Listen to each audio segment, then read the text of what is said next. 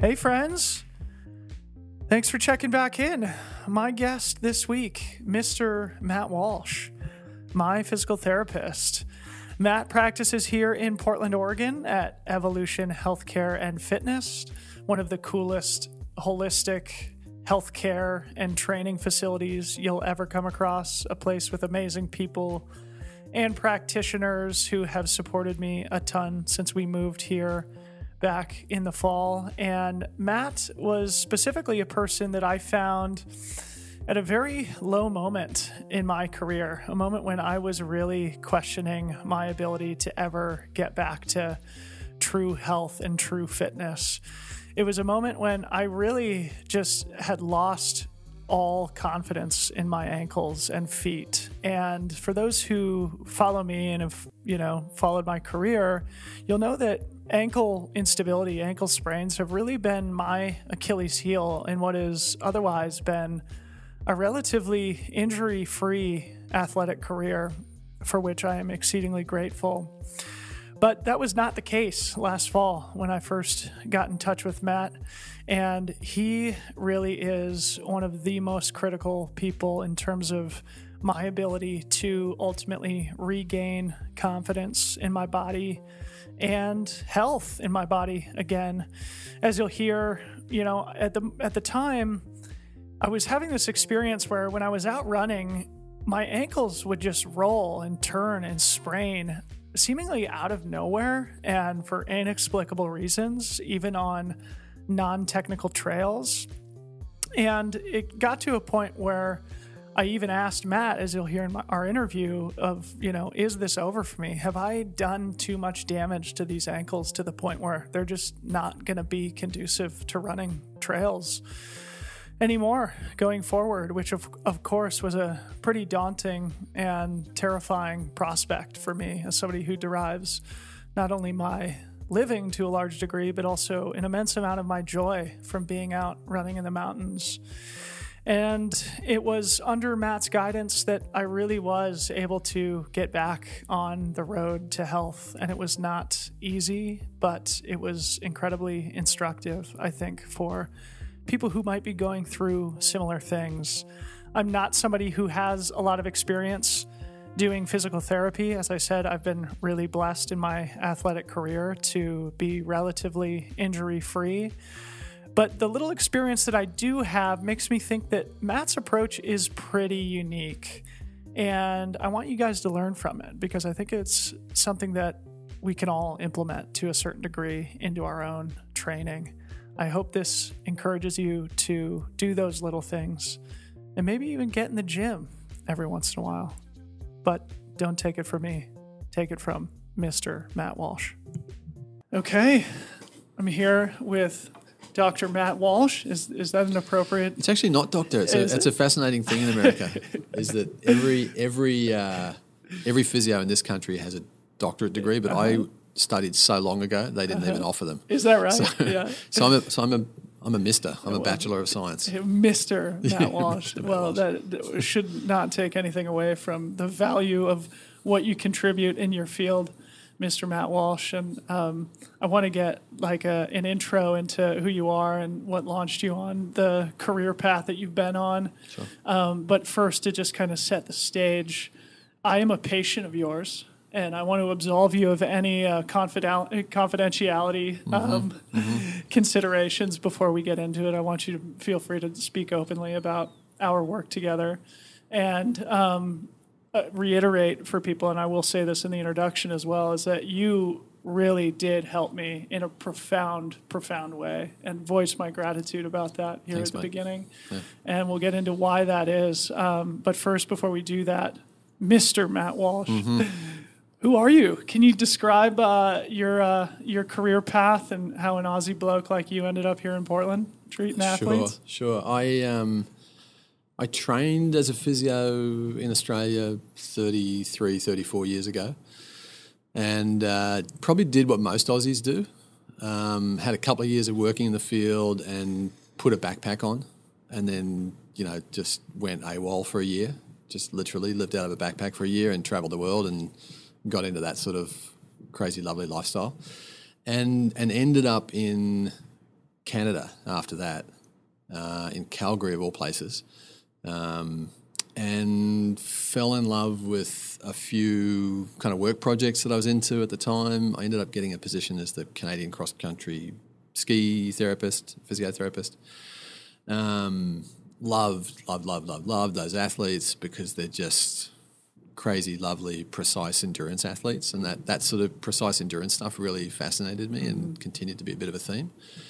And then I moved from there to Victoria on the coast and hooked up with an amazing clinic with a mate of mine who's now one of my best mates in the world, great mentor of a guy from New Zealand, which is unheard of for Australians to have a good mate who's a Kiwi. Yeah.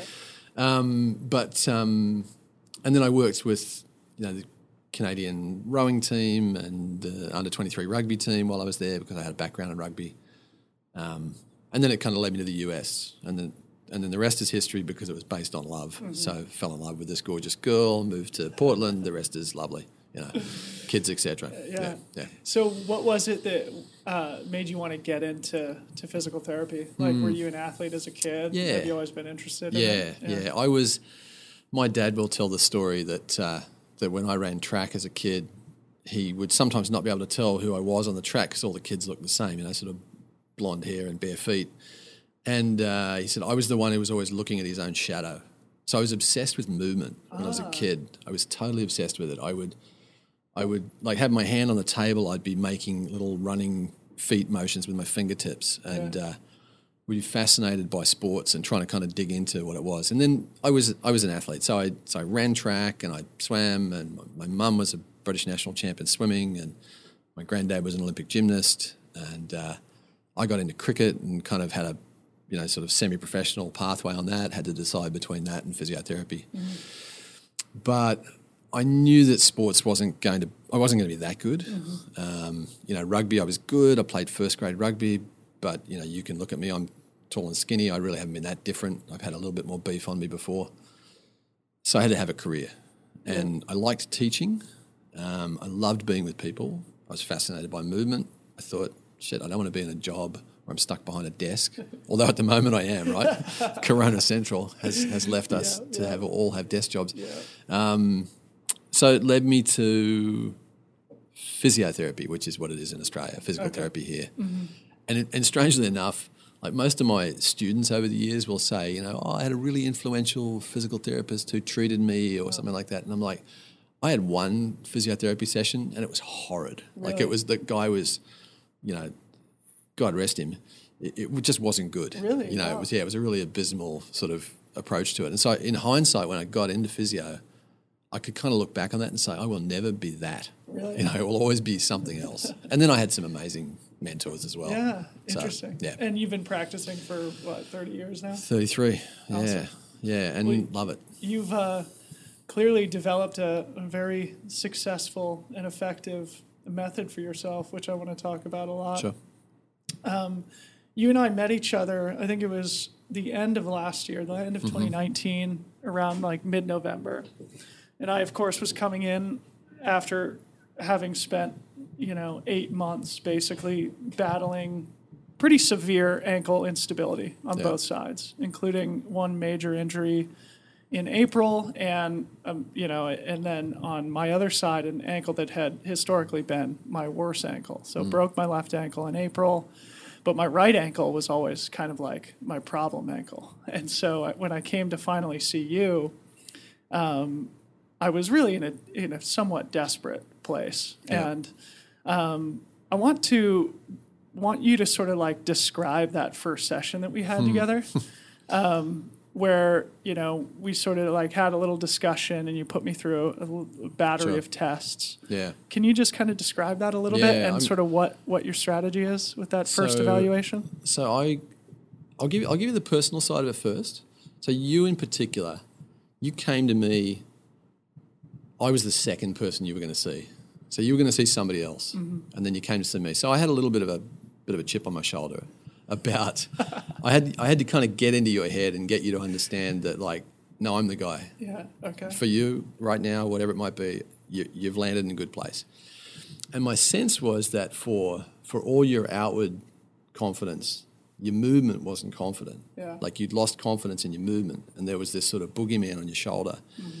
So I had to try and get across to you, like I do with a lot of very accomplished athletes, where your success is high, and you know how to kick the can, you know how to make it happen. But I had to get inside your head without knocking you down to say, "That's okay. You've got some deficits here, and these deficits make sense to me." So my number one thing that I have to get across in an evaluation is something that makes sense. So I just call it narrative meaning that the story has to make sense. It's got to have a pathway. Like we go to the movies and you want to go and tell your wife the story of what the movie was about. It's got to make narrative sense, right? Otherwise she's going to go off and get a coffee by herself, right? So your story was recurrent ankle instabilities, fracture, still competing, but not having the confidence in your foot strike like you used to. And you must have used the word fear or lack of confidence a few times in that first evaluation, so that by the time I get to the physical examination, I've already made it clear, like I'm in your camp. Yeah. Like I get what's driving you, or in this situation, what's driving your batty. What's stopping you from being free. Because most athletes, they're doing it because they love the freedom. Yeah. They love the freedom of the motion, the freedom of exploring it, and knocking it over the top and whatever it might be. So push comes to shove, physical examination. The thing that struck me about your movement first was that you were high-centered. So you were kind of a long way from the ground, not literally because you're tall, but because you were kind of sitting with your hips high all the time. Mm-hmm. Your knee wasn't really flexing into contact in the way that I would have expected from your body shape. I would have expected you to use those quads a little differently. And so you weren't. You were kind of up high. And then the other thing was that you were like the Leaning Tower of Pisa. You were sort of teeter-tottering from side to side. Yeah. And that was like, whoa, that's a long lever on a high center that is just going to create instability. And what you'd learn to do was you'd learn to make your foot strike a protective foot strike. So viewers, listeners, if you picture yourself as a sprained ankle, the one thing you don't want to do is land on the outside of your foot. Yep. So one of the ways you can protect that is you turn your foot outwards. So the next time you're running down a steep hill, you look what you do, right? Mm-hmm. You've got to get up on your toes, but that's precarious. So you turn your feet out a little bit, and that allows your foot to pronate a little bit more. And so your weight is now on the medial side of your foot, your inside of your foot. And you'd done that so consistently, and then you had to tip your upper body the other direction to kind of get your weight over your foot. But now what you had was you'd shut down your glutes. Mm-hmm. And, if America is focused on one thing, it's glutes. And, we're glute-centric here in America. More ways than one. More ways than one, yeah, exactly. Yeah, exactly, that's right. Yeah, you've either got them or you want them or something like that. Exactly. So that became the sort of the first session was about, okay, he's probably going to test a little weak in his glutes, but yada, yada, yada. He's probably heard this 1,000 times. You got to get strong glutes. Instead, I had to say, why, as healthy, athletic me, are my glutes, no matter how much strengthening I do, not doing what they're meant to be doing? Mm-hmm. They're strong enough to do it. Why aren't they doing it? Well, they're not doing it because you're not moving in the way that they need to actually turn on. Yeah. So if there's a philosophy or a theme that sort of drives what I'm doing, you'd suggested to me before I came in, do I think that my approach is strength focused? Yeah. It is, but it's precise strength, and it's strength for a reason. Right. Like there's no point just giving you biceps because you're a runner, obviously, right? Yeah. So if I gave you great glutes, but all they could do is create deadlifts, so what? Right. That doesn't do anything for you as a runner. So it's only valuable when it's functionally put together. Of course. So that's a great introduction, and I think perfectly encapsulates our initial interaction. And you talked about my verbalization of my internal fear and my lack of confidence, and that's absolutely a correct characterization of how I was feeling. And before I came in to see you, I had already been through months of really doubting whether or not it was ever going to come back, Yeah. And seeing other specialists, seeing other people, and really having a deep doubt as to whether or not this was actually getting to a point where I had damaged my body to the point where it wasn't going to come back. And I actually asked you, and you asked you if it was worthwhile to get MRIs, and you said, well, it doesn't hurt. It'll give us some idea if we're sort of heading in the right direction and doing the right things, and to see the extent of the damage that's done. So I went ahead and did that. But I remember having the feeling of just like zero confidence in my feet, and running on trails that normally would just be like normal, benign, everyday runs, and my ankles just turning like for no reason, and being so frustrated about it. Yeah. And, you doing your initial evaluation on me, saying, actually, like, your ankles are actually pretty solid, doing the tests that would indicate whether or not there was a ligament ruptured or whatever. And when I eventually did get the MRI and send you the results, it sort of lived up to what you had anticipated it was going to look like in those results. So can you maybe talk a little bit about some of those tests that you did on me and what you were looking for? I mean, you said already the weakness in your glutes. Maybe describe that ankle stability test and any other things you think are relevant. So in PT, there's sort of a maybe an unspoken philosophy that we're always trying to kind of isolate problems and then integrate them into a bigger movement pattern.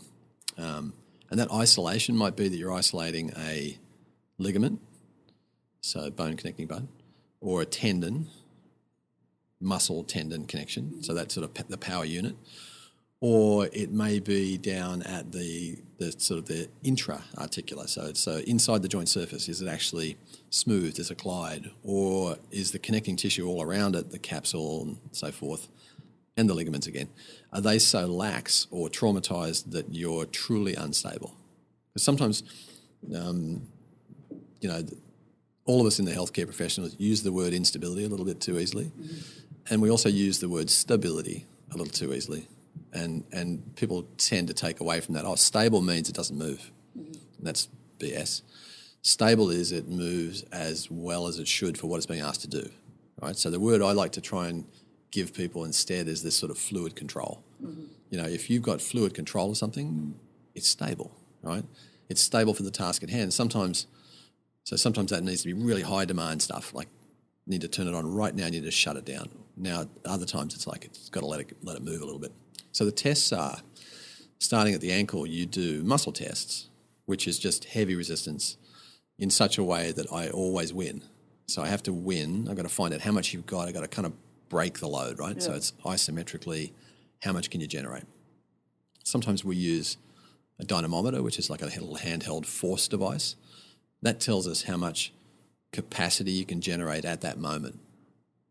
And I can probably come back to that, but just as a sort of a philosophy around that, that's all it tests. It just tests your confidence. Right. It doesn't tell you how strong you are. Okay. It tells you your confidence. Okay. Right, important difference.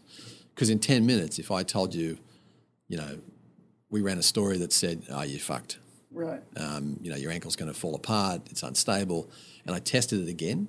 The load capacity would probably drop. Ah. See what I mean? So there's a psychological. There's a total psychological component to every muscle contraction. Yeah. So you got to understand that. Okay. Then we did these sort of structural stability ones where I basically grab bones and try and pull them apart. Yeah.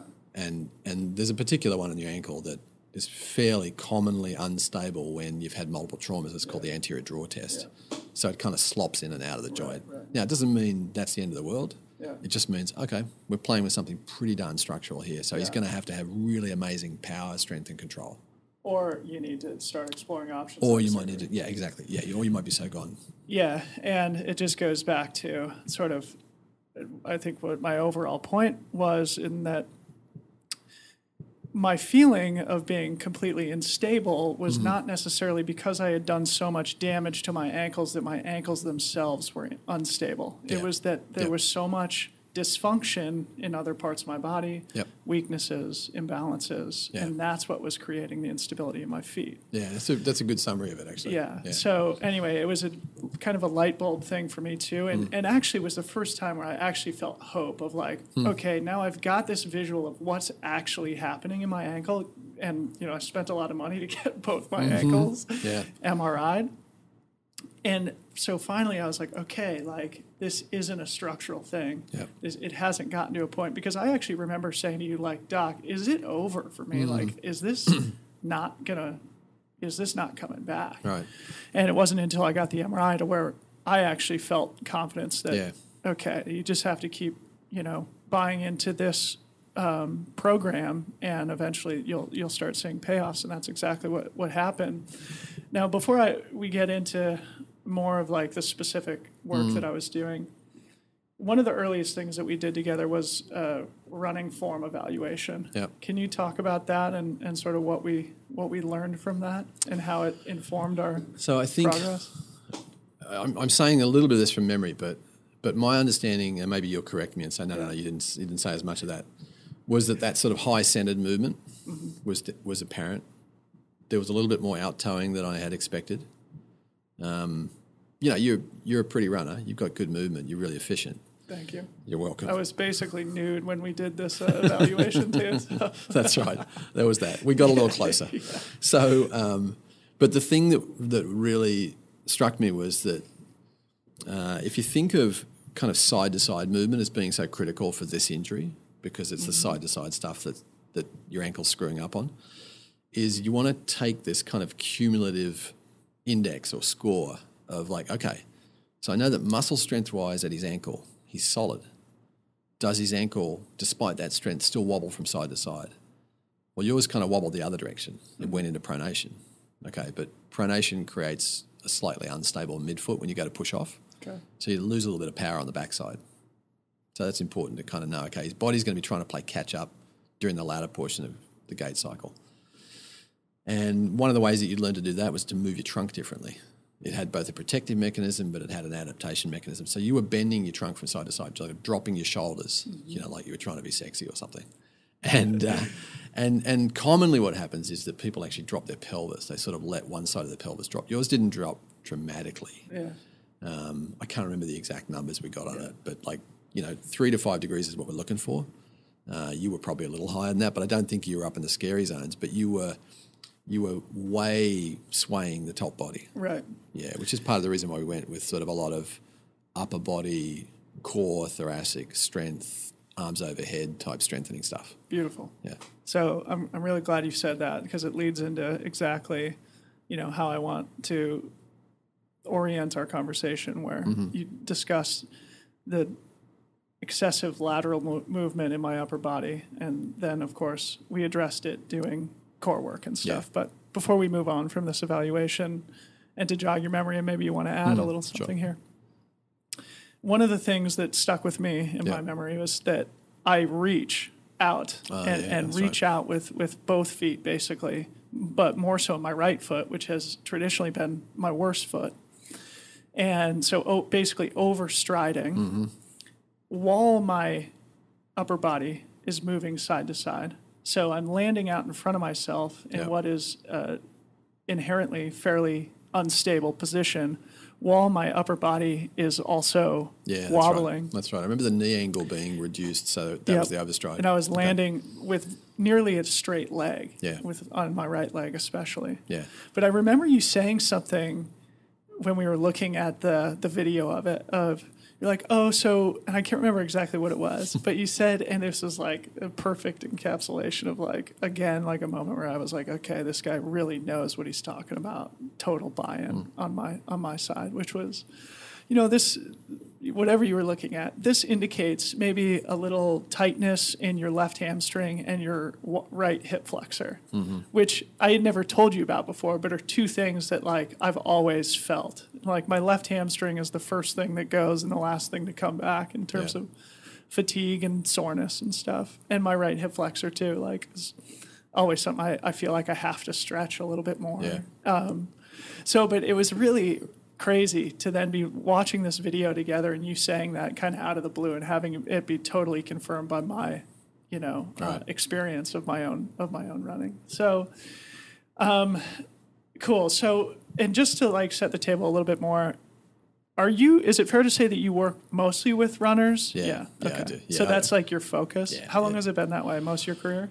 A lot of my career, yeah. There's been moments where I've seen a little less in the running department because maybe I was working with the cross-country ski team or I did some stuff on the PGA Tour or, I was working with a professional dance company for a little while. So, but it's almost always been more than half my caseload. Okay. You know. Well, I fell into the right hands. You fell into the right hands. All right. So let's talk specifically about our work together. Sure. So we already talked about how your focus is very strength focused. Mm-hmm. And for me, as somebody who likes to think that I've always taken the small things seriously, I sort of had a loose sort of strength program that I did myself. It never really evolved or progressed it over the course of 3-4 years of doing it pretty much once or twice a week, every week. Yep. And so, and you mentioned the importance of it being kind of focused work. Yeah. So maybe describe what you mean by that. Of course, intuitively, of course, that means we have to have a purpose behind what we do. Yeah. Specifically, what were we looking to do with me? So there were two components to your program. We needed to have enough strength in your upper body, your trunk, you think of it as your thoracic and your lumbar spine, your mid back and your low back, so that your abdominals and your gluteals had something to work from. Mm-hmm. Because at the moment you were swinging in the breeze. There was a lot of motion going up top, so your quads and your hammies and your ankle stabilizers were all having to work harder to try and kind of look after that big willow that was sort of swaying around there. It's a big willow. Big willow. So we had to get you to feel it. So you had to actually have what we'll just call neuromuscular conditioning, which is really kind of teaching your body how to perceive, am I in the green zone or am I in the red zone? Kind of knowing when it's getting close to that cliff of that's not good control. Yeah. So we had to put you into situations where you could have some success, but that there was learning, right? So we kind of followed this, we wanted it to be about 80% of the time you're basically getting it right pretty well, and then 20% of the time you're sort of screwing it up because then there's learning, right? And so a lot of that was the daily routine of things like lunges with adding rotation, with adding arms overhead, with putting a dumbbell in a single hand initially or, maybe in double hand initially because you're a little hopeless at that. And we had to kind of get you to slow down and stop talking and just kind of focus on what you were doing and kind of get that down so that in that very controlled environment, you're in charge. Yeah. So that when you get into the chaos of you're fatigued and it's a trail and it's a race and, there's something unexpected, your body's like, I got this. Yeah. So we want you to have that sort of fallback mechanism. And then we wanted strength. And the strength that we particularly wanted to pick up with you, again, was kind of upper core spine strength. So it's kind of making your core work a little bit differently. But also we had to tackle some hamstring stuff. Because of that overstride, that knee that was slightly straight, we knew that your hamstrings weren't controlling the movement at the end of your swing phase well enough. Mm-hmm. They weren't pulling back. So we sometimes call that a pour back or a pull back kind of motion, where you sort of sweep your leg out in front of you in swing phase, and then you really should be pulling your foot to the ground, whereas you were leaving it out there and kind of waiting for the ground to tell you where everything was going to be. And so what we wanted you to do was kind of get that sense of shortening it up on the front side so that you could lengthen it up on the back side. Yeah. Because you were spending more time out in front and having to brake than you needed. Yeah. It's so interesting. Yeah, and I think the neuromuscular thing is important to talk about too, and sort of harkens back to what I was saying about the MRIs and my feeling of instability being not as related to structural instability as it was from sort of proprioception and brain instability, and not knowing where my foot was in space and not being confident in where it was going to land, basically. And so that was one of the main things that we were working on with, as you said, putting a dumbbell in one hand, having weight overhead that sort of wants to tip you in one direction or another, and just to kind of paint a picture for people as to what your method looked like or what my experience was. So I go in, have my evaluation, then we go into the gym, and I, as you'll you'll agree with, always felt like really unathletic or unimpressive on at least the first time that we started a new exercise. The first time we would do it, yeah. So every time I would come in and we progressed my program, I would feel like I had never done anything athletic in my life. Like sorry about that. There's no agility. There's like no balance. I'm like, how am I ever going to do this? Yeah. And so it was very much like, in the gym. Like it wasn't as if we were sitting on tables like looking at my stride evaluation. It was very much in the gym, give you some homework, send you on your way. Yeah. Is that typical in your field? I haven't seen a lot of PTs, but that was one thing that I really appreciated. It was like, take this home and do it. Yeah. And it's up to you. You don't need to come back every single week. Yeah. We're not going to charge you every single week. Yeah. Take this home and do it. Come back in 3 weeks, 4 weeks, whatever it was. Yeah. It works for me for certain people. Yeah. So if I can kind of look at your history, you haven't been a doofus repeatedly who's just done stupid stuff. And you're conscientious and you're thoughtful and your perception of your movement is good. Like when you were doing things wrong. Yeah. You'd laugh out loud. Right. But you were also a quick learner. So that was really apparent, was you would be screwy on something the first time. We would stop giving you conversation. We just let you work it out. And by about the 12th or the 13th rep, you were like, I'm getting it now. And you're like, okay, he's going to get it. It's going to be fine. We don't have to worry. We don't have to send out the troops. Yeah. So in that sort of scenario, when I look at athletes, and it's a bit like, I should think of a good analogy, but I can think of my son at the moment of like he's physically adept. He's 20 years old. He's a good runner. He's physically adept, but he's not mature when it comes to actually putting it down and getting it done. Like he needs still to have that sort of novel learner thing. Sure, okay, here's the program, here's the reps, here's how many you do. Here's if it went bad, this is what you should do, right? Yeah. So that wasn't the case for you. So for a lot of my athletes, an athlete is self-motivated. Absolutely. You know that they'll take the stuff to the gym and do it. Okay, cool. But I try really hard. Like one of my philosophies is to say, I want you to be a better therapist than me. I want you to basically kind of know it so well that you make me obsolete. Right. That would be great. That's awesome. I also noticed on your website it says, my goal is to get you out of the healthcare system. Yeah. Take care of yourself and get your health in your own hands and empower people that way, which I think is really cool. So I turned 34 this year, or just a couple weeks ago. You're old, mate. So we started working together when I was 33. And, very much in my sport, feeling like I was still in the middle of my prime, coming off what was probably the best season of my career. And then before hurting my ankle, really feeling like I was coming into my own as an athlete.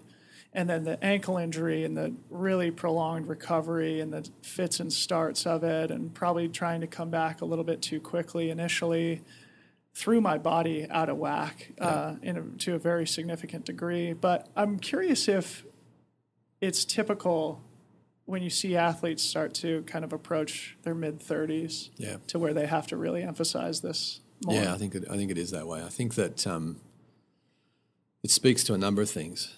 Is that maturity in an athlete is knowing better and better how hard you can push yourself and what will happen when you do that. Like knowing here are the signs that I was reading a book yesterday and it said I got so good at living in the desert that I could smell water. Right now you can't literally smell water, but you can pick up all the cues. Whatever it might be,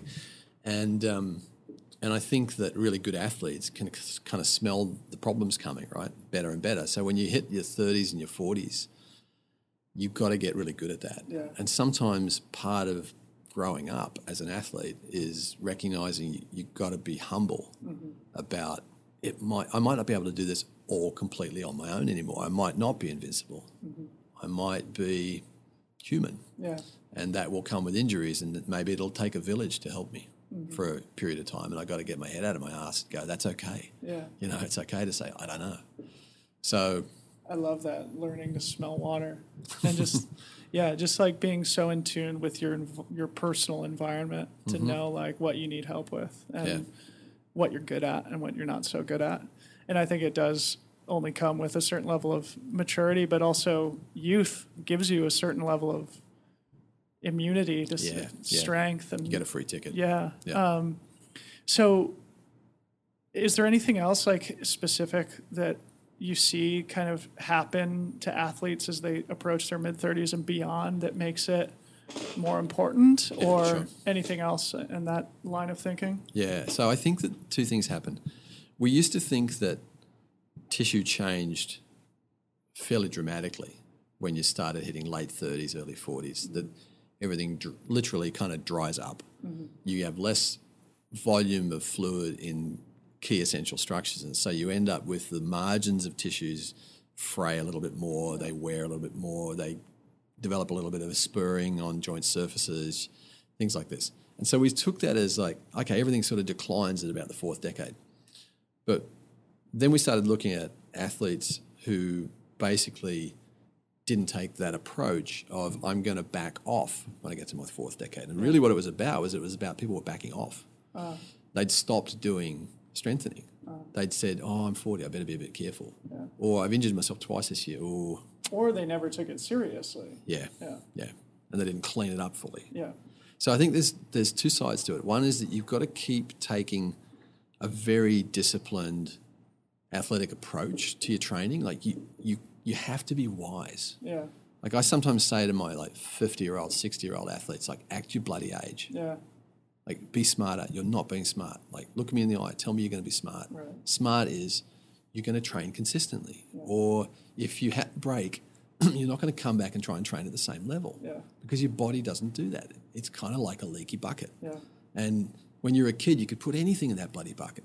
And then now you're a masters athlete. You got to put the perfect stuff in the bucket. Yeah. It's like, you're a particular. You got to plug the leaks as well, and that's the other side of it, right? Is you got to plug the leaks. So plugging the leaks means you've got to pay attention to the little things. So I try and convince people, as long as they're not worry athletes, because there are a lot of athletes who just worry about everything, and those people you don't want to do this to. But if you've got a confidence athlete who's intentional and kind of focuses in a good way, then you say to them, I want you to have your problem list. I want you to sort of be on the back of your training journal. And you just look at it occasionally. You go, okay, have I dealt with my big toe that doesn't bend? Yeah. Or have I just been forgetting about it because it doesn't hurt? No. Now's the good time to look after it.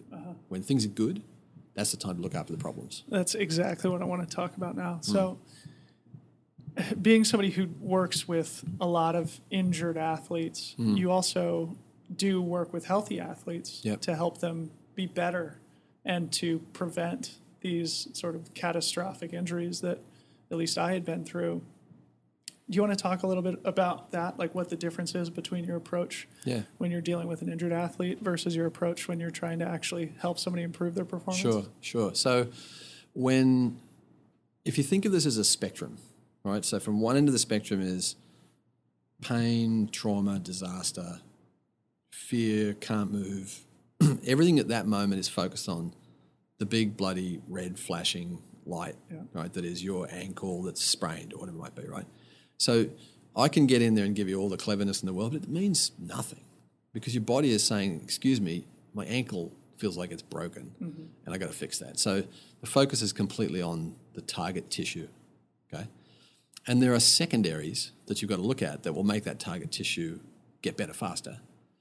But, do I have to be able to turn my head to the left 50 degrees when it's a big toe problem? No, I don't. But do I have to be able to rotate my ankle properly? Absolutely, because it's close to the problem. So I call that the bullseye approach, right? Work out, Yeah, get the stuff that's right at the center of the bullseye and you work outwards, okay? So when your injuries disappear and now you've only got minor niggles and maybe now they're completely gone and now you're just in performance mode, you're just at the other end of the spectrum. And now what becomes more important is the wholeness of everything. So that's the moment where I put on more of the, every movement is important as long as it contributes to what you're trying to do. Every movement is important. So it's a holistic approach. We're going to clean up as much as we possibly can in every department that we possibly can, but still focusing on your history. Like it's got to be relevant. Otherwise you're in the gym for 3 hours a day, and that's Right. just stupid. And so you're still taking the same strategy, of looking for the deficiencies. I mean, because even healthy athletes have imbalances. Absolutely. And when they are neglected, that's when things could potentially escalate to the point where it does develop into an injury. Yeah, so not everything gets the same weight. Yeah. So it's all about prioritizing, or what physios love to call clinical reasoning. Yeah. So it's really just making a priority. It's like your left knee isn't as bad as your right knee. How do I know that? Well, I do 3 or 4 objective tests. I listen to your history, and I say, okay, we've got to spend a little bit more attention on that one because it's problematic. So the phrase that Dave McHenry, my old boss, used to love to use was like, hit the low-hanging fruit. Yeah. Get the obvious stuff sorted out. Yeah. Clean that up, because often just cleaning that up cleans up all these ripple effects that have gone on around it. When I was younger, I used to treat everything. You would come in with a big toe, and I would be looking after your jaw at the same time. Yeah. It was like, because apparently the body is a machine, and that's all that counts, is that the whole machine is perfectly tuned. And it was really cool, but it didn't get me better results. It got me worse results. Interesting. Yeah, so being focused.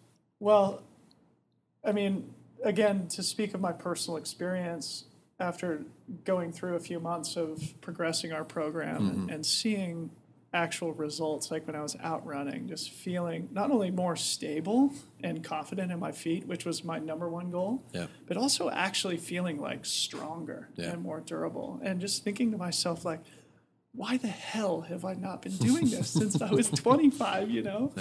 And of course, it unfortunately takes those traumas and those learning experiences to prioritize that stuff. But I just wanted to mention that because now that I do have experience working with you, and I am as close to healthy as I've been in a long time, my intention is that we'll keep doing our work together. Going, okay. In the post-corona world. I'll keep, exactly, and, when we can actually see each other physically. So that it's not a situation where I put my program on the back burner once I get healthy, and then wait for the next catastrophe to happen to come back and see you. So I just think that's an important thing to flag for people as they think about their own health and strength routines. So one of the other things that really caused a lot of my ankle problems, at least from my perspective, is my lack of dorsiflexion in my ankles. Yeah. Can you talk about that a little bit and why that's important for ankle stability and maybe other things too? Yeah, there's really no joint that's not important. Let's just put it that way. I don't want people to think one joint is more important than another. They're all part of this lovely kinetic chain that's trying to kind of create this efficient, really well sequenced movement. So the example that you gave about me looking at a video and saying, oh, it looks like he's got a hamstring and a hip flexor coupling mechanism there, is simply because I live in this world of biomechanical snapshots. I know that at that moment in the gait cycle, all these things are happening on this side of your body and all those things are happening on the other side of your body. So there's length required in these 2 tissues, there's strength required in these 4 tissues, there's stability required here, et cetera, et cetera. So when you come to the ankle's upward flexion, its dorsiflexion, its ability for your knee to get beyond your toe, so to speak, is critical when you're obviously ascending a hill. It's critical in your loading phase. So when your foot hits the ground, that's part of the way that it absorbs force. And that absorption of force transfers up the chain and allows other structures to do their job. So when you don't have any range, now if you don't have any range as a middle distance runner, like an 800-meter runner, for example, you don't need as much range because you spend the whole time up on your toes. You're in explosive power kind of phase, a lot of the time. There's not a lot of range required. But for what you need to do, you need a little more range than you had. And so there's 2 sides to every problem when it comes to limitations in mobility. Maybe 3. Is structurally the joint can't do it. So you've got a bone spur, you've got an architectural change in the joint, you've got something stuck in the joint, whatever it might be. Or you've got a true shortening of the tissues. And I'm emphasizing true because invariably the tissue is not just short for some dumb reason. It's there because that's where it's strong. So if you get it strong in a lengthened position, it lengthens. You with me? Yeah. Yeah. So there's always two sides to that, like recovering mobility in a joint that are key. You've got to get strength in a lengthened position. Yeah. So you've got to have enough strength to be able to load it in the lengthened position, and then you've got to have the passive mobility to go there. Yeah. So we did that with you a couple of ways. We did a lot of like eccentric loading of your gastroc and your soleus, so those deeper muscles. And probably, the next time we cross paths, I'll make even more of an emphasis on your soleus because with the knee bent, we're starting to understand more and more that it's probably the critical one when it comes to Achilles problems and foot problems and so on, is that we've been spending more time in the gastroc. We should be spending more time in the soleus. Really? Yeah. Okay. Yeah. Interesting. And one of the other things I remember you saying is that when you do have that lack of dorsiflexion, which again is when your toes are being pressed back towards your shins. Yeah. So people can visualize that at home. When you have that lack of dorsiflexion, of which I have very limited mobility or dorsiflexion in that direction, and your foot is forced in that direction, and you don't have you don't have that mobility, the only thing then for it to do is to roll outwards in the form of an everted ankles. So it can go either way. It can actually go either way. That's okay. That's right. So I don't want to get people think that it only compensates one way. The classic way that a stiff ankle compensates is it actually pronates the foot. It inwardly rotates, which is it everts the heel. The heel goes outwards, the midfoot goes inwards. You collapse the foot, basically. And that allows you to get your weight further forward. The problem now is that you do that for a longer period of time during the gait cycle, and so now you've got this unstable foot that you've got to try and push off with. And it's a bit like pushing off on a loose bag of bones. Or it's like running on sand. You end up using your gastroc, using your hammies, using your hips to do everything that should be structurally stable in the foot. So the mobility plus the strength is really key. Yeah, that was one thing that, again, just like sticks out in my memory is if you don't have this dorsiflexion and your foot's forced into this position and you're reaching with your foot at the same time and your upper body is swaying side to side laterally, that no wonder you feel so unstable. And I don't know if you've read this. Have you ever read the article that was written about Steph Curry with his recurrent ankle sprains? It's called How Steph Curry Got the Best, Worst Ankles in Sports. I remember the title because I've read this article now like 6 or 7 times. I'll send it to you. It's really good.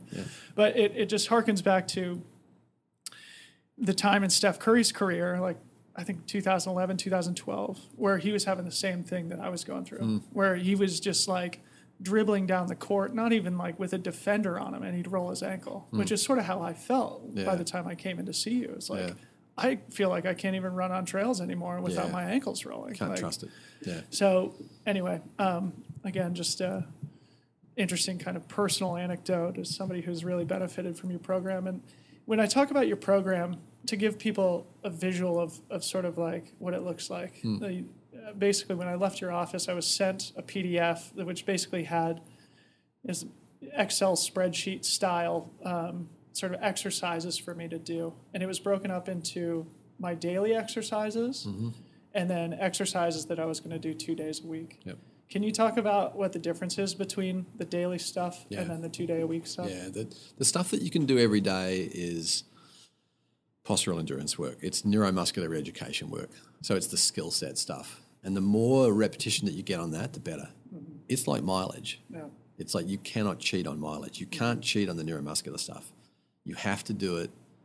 If we use that leaky bucket analogy, when you first pick up a new skill set, you got to practice it. You don't get to be good at the piano by playing it once a week. You got to do your scales. So it's the same thing. You've got to have that muscle memory that you're hitting it every day. And it's not complicated. I mean, it might be complicated mentally at first, but it's not complicated time-wise to carve out 15, 20 minutes, really, is all it, yours might have been extensive because I didn't like you. So no, I mean, I think that the everyday stuff would take me a total 10, 15 minutes. It's just simple stuff. And it's a bit like getting up in the morning and sort of brushing your teeth. It just kind of sets the healthy tone for the day. It's like, all right, here we are. Body knows this, remembers that, and it kind of carries over for a period of time. So maybe you duck out for a run straight after it, It's like your body's done its dynamic warm-up and it's kind of tuned in to the ones that were a little dormant. Mm-hmm. So, for example, we might do some little isolation exercises that might have been just as basic and banal as a TheraBand exercise, which has no true strengthening benefit. I'm going to throw that out there and piss somebody off. There's so little resistance on TheraBand that really, are we changing the strength of anything? Absolutely not. You're not even close to the training threshold for most of those tissues. What you're doing is you're just re-educating and recalibrating the confidence for it to go through a range of motion. Mm-hmm. Now, yeah, it fatigues a little bit, but like 30 repetitions, 40 repetitions when it's fatiguing. We're really about a long time under contraction load. Yeah. And that's really valuable still, right? To know that you can kind of hang on for that period of time. So let's imagine you had a sustained slope that you had to pitch with. So you're traversing across something. You've got that bottom leg is kind of out in that. It wants to roll to the outside the whole time. And you need to be able to know that lateral stabilizer can hang on there time after time after time after time. So that's the endurance stuff. Get it done every day. And then the twice a week is building your capacity. It's like, I just need you to be stronger. Yeah. So that you've just got more to play with. You're more athletic. And some of that is very specific muscle strengthening stuff. Like it has kind of it looks like running. It's functional. That's the coolest word of the millennium. Right? But a lot of it's pretty boring. Like it's just strengthening. Just do some deadlifts, do some squats. There's time and time again, just having stronger legs in these various departments will serve you well as long as you are a skillful runner. Yeah. Yeah, it makes a lot of sense. So again, to kind of paraphrase and make sure that I understand what you're saying. So the everyday stuff is more of the neuromuscular proprioception work stuff, the stuff that doesn't actually fatigue you to the point. And then the 2 days a week stuff is the stuff that does actually fatigue you. Yeah, it really knocks you down. We would have this sort of phrase of like, we need to knock you down a few times. And the goal that we're going for, I mean, there's variation. It depends on whether you're picking up a new skill and you've got to introduce it gently. But we're trying to get to that sort of strengthening zone where we're only doing 5 to 8, maybe 12 reps max on something. And when you get to the end of that 8th rep, you're done. Yeah. You can't get the range out of it. You haven't got the skill in it. You've lost the rhythm of it, whatever it might be. Yeah. Like you really are fatigued. Yeah, and I remember just speaking of the deadlifts, I mean, I don't think I've ever done a deadlift until I came to see you. Right. And yeah, the first day of doing that in the gym at Evolution, I mean, the next day I was like so ridiculously sore. And it's like such a, hilarious experience feeling like a fit athlete who like knows what he's doing, feels like he's always been on top of the little things, to go do a deadlift set and then the next day like barely get in and out of my car. Yeah. So maybe talk about so I wanted to sort of put you on the spot and ask you to talk about like two specific things maybe in those 2 day a week things that. Why don't you give me two? Okay. So, I mean, if you want to talk about the deadlift and how that was beneficial specific for what I was dealing with. The deadlift for me is contextualized as it's mid-stance. It's the moment where you've got to take the entire body weight and you've got to turn it over from my body is being compressed by gravity and the speed of my movement. And you've got to be able to bring it back out of it. And so the ability to get crushed by a weight and be able to put all the segments together. So the deadlift and a back squat, we could probably have said the same thing, but I don't think we were real keen on putting a back squat into you, is that it makes your trunk have to be super stable under load because you're carrying the weight through your arms, right? So that's really critical. And I think I don't think a lot of your listeners will be, this is not novel to them in some regards, but it used to be endurance athletes didn't lift, and hopefully we've moved past that to a certain degree. With the pros, I mean, I think with the still pros. For the vast majority of endurance athletes, nobody's doing deadlifts, or a very small percentage of people are going to the gym and doing deadlifts. Yeah, and it's not going to make you big and chunky and bulky and have to rebuy all your clothes, and it's not going to slow you down because the training stimulus is so high. when you're an endurance athlete. You've got that there all the time, constantly basically saying to your muscular system, you do not need lots of hypertrophy. So you can do true heavy deadlift stuff once you've got the skill down, a couple of times a week, and the strength changes are amazing. And you got to look at the context of who loves to run on trails forever by themselves. They're not the people who like to go into the gym. It's just not true. It's just not your MO. That's why I wanted to talk to you. Yeah, it's just not your MO. Yeah. But sometimes, you've got to brush your teeth. Yeah. Sometimes you've got to say, you know what, you're going to get way more benefit out of this thing you don't want to do by just doing it twice a week. Just suck it up, do it, and you won't know for about 2 to 3 months. Yeah. So you can't, throw it out after 6 weeks. It's not doing anything. Because it takes that long to build the strength. It takes that long. You'll get a little bump in the first 2 weeks. You'll feel pretty cool. Then it'll plateau. Then you might have a couple of little mini setbacks where, whatever happens and you feel like, I'm going to blame it on the lifting. But invariably, if you just hang in there for that sort of get up to the 8 to 12 week period, then you're like, okay, now you look back and go, okay, that's changed. Yeah, it does. So maybe talk about the walk with the weight overhead that I did. Okay. Just because I'm looking at my program here, and I remember that being one of those exercises where when you showed it to me the first time in the gym, I felt like like a fish out of water, like I was never going to be able to do it. So even though it's so basic. I was thinking about this just the other day. I do a bunch of teaching, and so I'm constantly kind of trying to reconfigure the way that I explain things so that they're understood at a really simplistic level. Like if you can walk away with like, oh, I get that. Mm-hmm. Like physical therapy is not a particularly complicated career, really. Don't tell anyone. Is that basically what you do is you look for the movement that they're doing excessively, and you exaggerate it. You basically go, let me make that worse. Let me make it even harder for them because I'm going to amplify. So all I did was I amplified the leverage. Now, if I amplify the leverage and it gets worse, I've overloaded you. Right? That was too much of a stimulus. So you're trying to find the Goldilocks sweet spot where it's like he's challenged, he can just get it, and he can be successful enough that he's not going to, throw the weight down and run out the door screaming and never come back.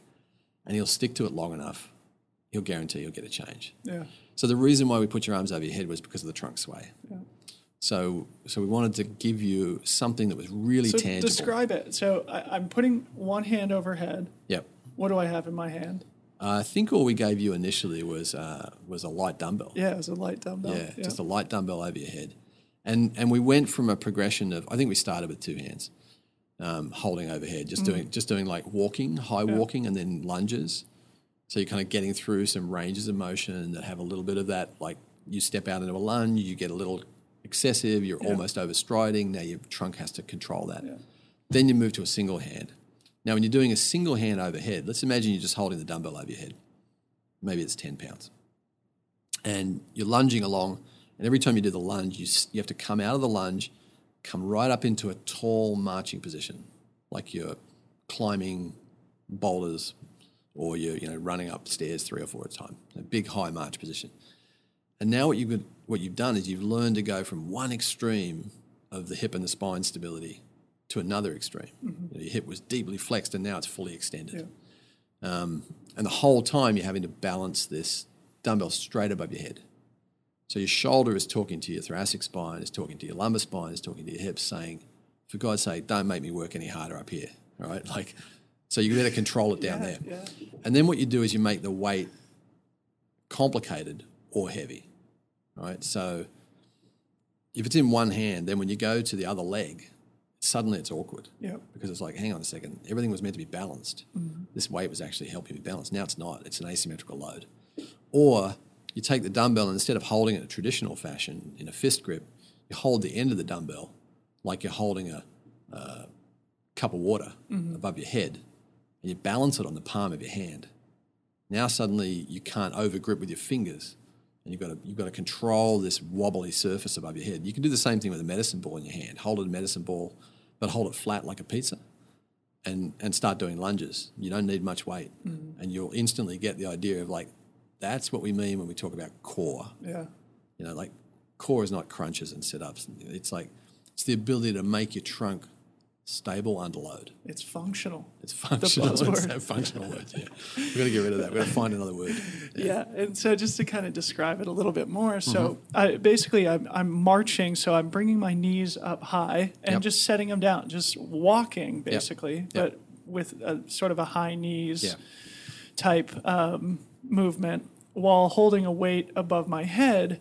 And so, of course, keeping it directly above myself and directly above my center of gravity is the goal. But when my trunk is unstable or prone to moving laterally, when that happens, of course, the weight moves laterally too, which then makes everything unstable. Harder. Yeah. So it was a great example, I think, of just like an exercise that I would never have done on my own at a gym that like fit perfectly into the specific problems that I was dealing with. And helped, progress me down the road towards feeling healthy again. And I realize it's difficult to like really describe these movements, and I want to kind of start wrapping up now and giving people an opportunity to learn a little bit more from you. But is there one particular thing that you think most runners do or don't do that you think they could implement or not implement? To make some sort of progress, whether it's a general like mobility thing or strength thing, any one particular thing that you see often. So can I dodge the question and give you two? Sure, please. Because I don't want to get pigeonholed into just one.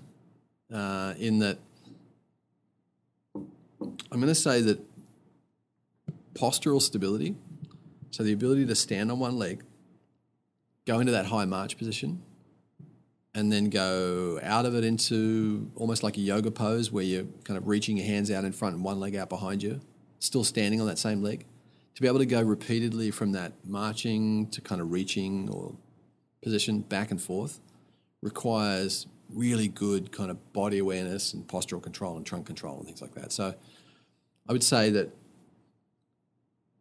single-legged balance is really critical, but not the ability to stand on one leg. Yeah. Because I had this analogy shared with me the other day. Runners don't stand very well on one leg. They run, they move. Yeah, exactly. I mean, like it's like asking a cyclist to stay at the lights all day. Yeah. Some people can do it, but the bike gets more stable when you start riding. The runner gets more stable analogy. when they get moving. Wow. Yeah.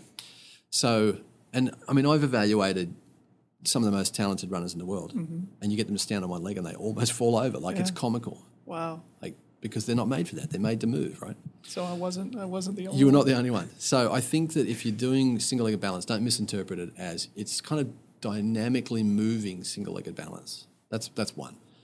But the biggest one is strength. It really is. If you could do one thing really well, it would be to do a single-legged squat fluidly with load, right? So I use this squat sort of method that I just call a lateral squat off a block. So at home you would do it standing on a chair or a bench. If you've got a good stable bench, obviously make sure it's stable.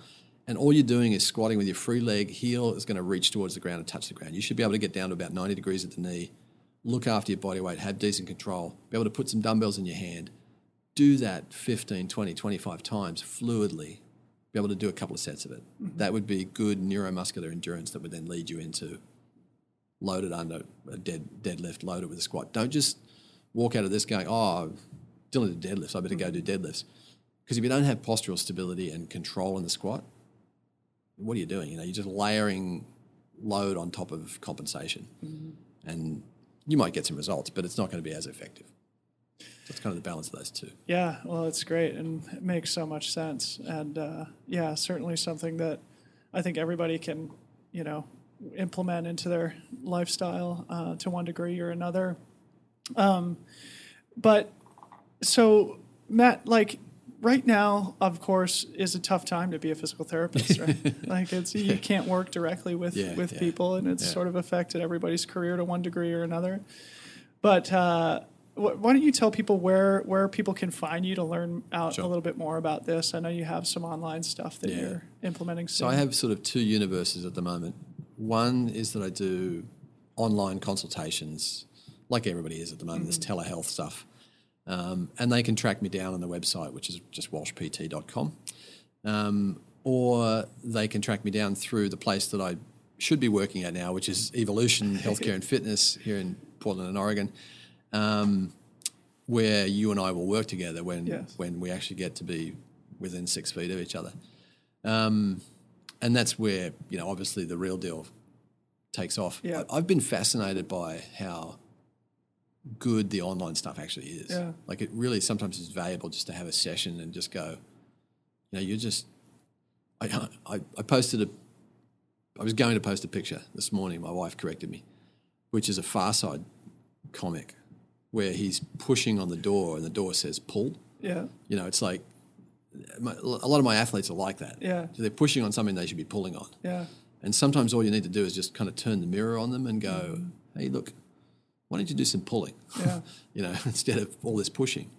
And your world will be balanced. And you don't need to physically see them to do that. You can actually just chat to them and watch them do a couple of things online and that sorts itself out. So it's been an interesting eye-opener to kind of have to work online. But, ultimately I'd like to get back to being at Evolution Healthcare. Yeah. Yeah. Well, shout out to those good people who supported people. me a ton, and I'm so happy you're going to be there, and I can't wait to work together with you more here in the near future. But seriously, Matt, thank you so much for all your help. You're welcome, mate. Honestly, I went from feeling like my career was on the brink to really feeling confident in my feet and in my body again, and finishing an 80-mile race, doing really well, not wearing my ankle braces, and actually feeling like myself again. So I hope that gives you some satisfaction. It gives me a lot. That's why I do the job. Well, thank you Thanks, so much, and thanks for chatting with us today. Cheers. Thank you, Matt. I hope you guys really enjoyed that one. I hope it encourages you to stay on top of those little things, maybe even get more serious about your own strength program, those things that us endurance athletes are so good at avoiding or ignoring. They really are critical to our long-term health, as I am now fully convinced. As Matt said, you can check him out at walshpt.com. He also, of course, practices here in Portland outside of the Corona season at Evolution Healthcare and Fitness, which again is an amazing, amazing place. I would highly encourage you to check out if you're ever in the neighborhood. But he is also doing the online consultations as well, walshpt.com. Check him out there. He's out of work right now, so I'm sure he'd appreciate a little bit of support as well during these tough times. But he really is a great resource. I appreciate his time. I hope you guys learned something too. Okay, we'll talk to you real soon.